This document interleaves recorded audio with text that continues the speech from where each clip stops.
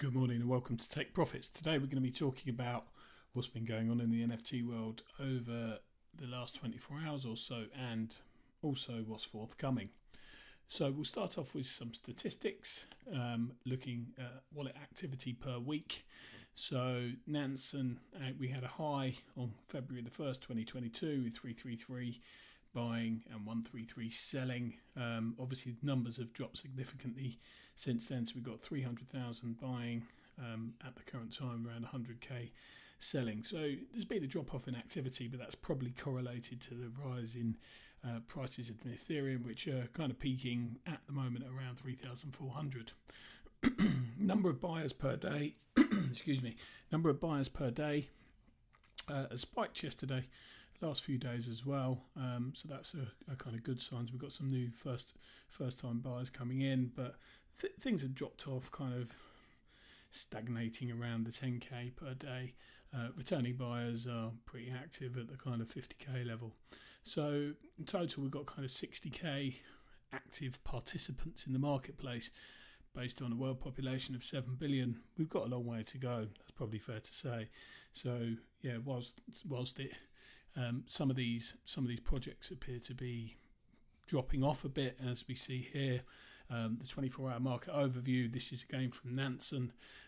Bored Ape Yacht Club is holding its floor, unsurprisingly. Floor's up by 1.29%, and the floor by 3 days is up by 4.39%. So there's a kind of sustained activity going on there. But we're seeing some negatives as well. World of Woodman Galaxy, Mutinate clubs are falling, CryptoPunks, etc. And we've got a new entrant in there as well, Ivory Heroes Duo. In terms of some statistics from Alpha Shark, OpenSea daily volumes are kind of dropping off since the 1st of February as well, which kind of reflects the statistics that we've seen on Nansen, and the monthly volumes down significantly since January. In terms of what's minting today, Murakami flowers, mint price of 0.0727, and the website is murakami.flowers. So one thing I wanted to talk about today was the White Sands AMA, which took place last night. Quite an interesting experience, which we'll come on to in a moment. So the key takeaways, for those that don't know, White Sands is based on the NFT World blockchain project, which is basically based on Minecraft. They've currently got 34 NFT worlds which were purchased for $1.25 million. And the kind of key feature of the AMA was that the team has secured an exclusive relationship with Stellar Devs for 50 full-time dev to be working exclusively on White Sands. Now, this raised a bit of a question, and Skux, the founder of Skuxverse, is also a NFT World NFT, joined the AMA and was questioning their kind of motives in doing this. And I think, to be fair, it was handled fairly well by the team in terms of explaining, look, they wanted exclusivity. The Stellar Devs team are going to fulfill all their obligations in advance of moving over onto the project full time.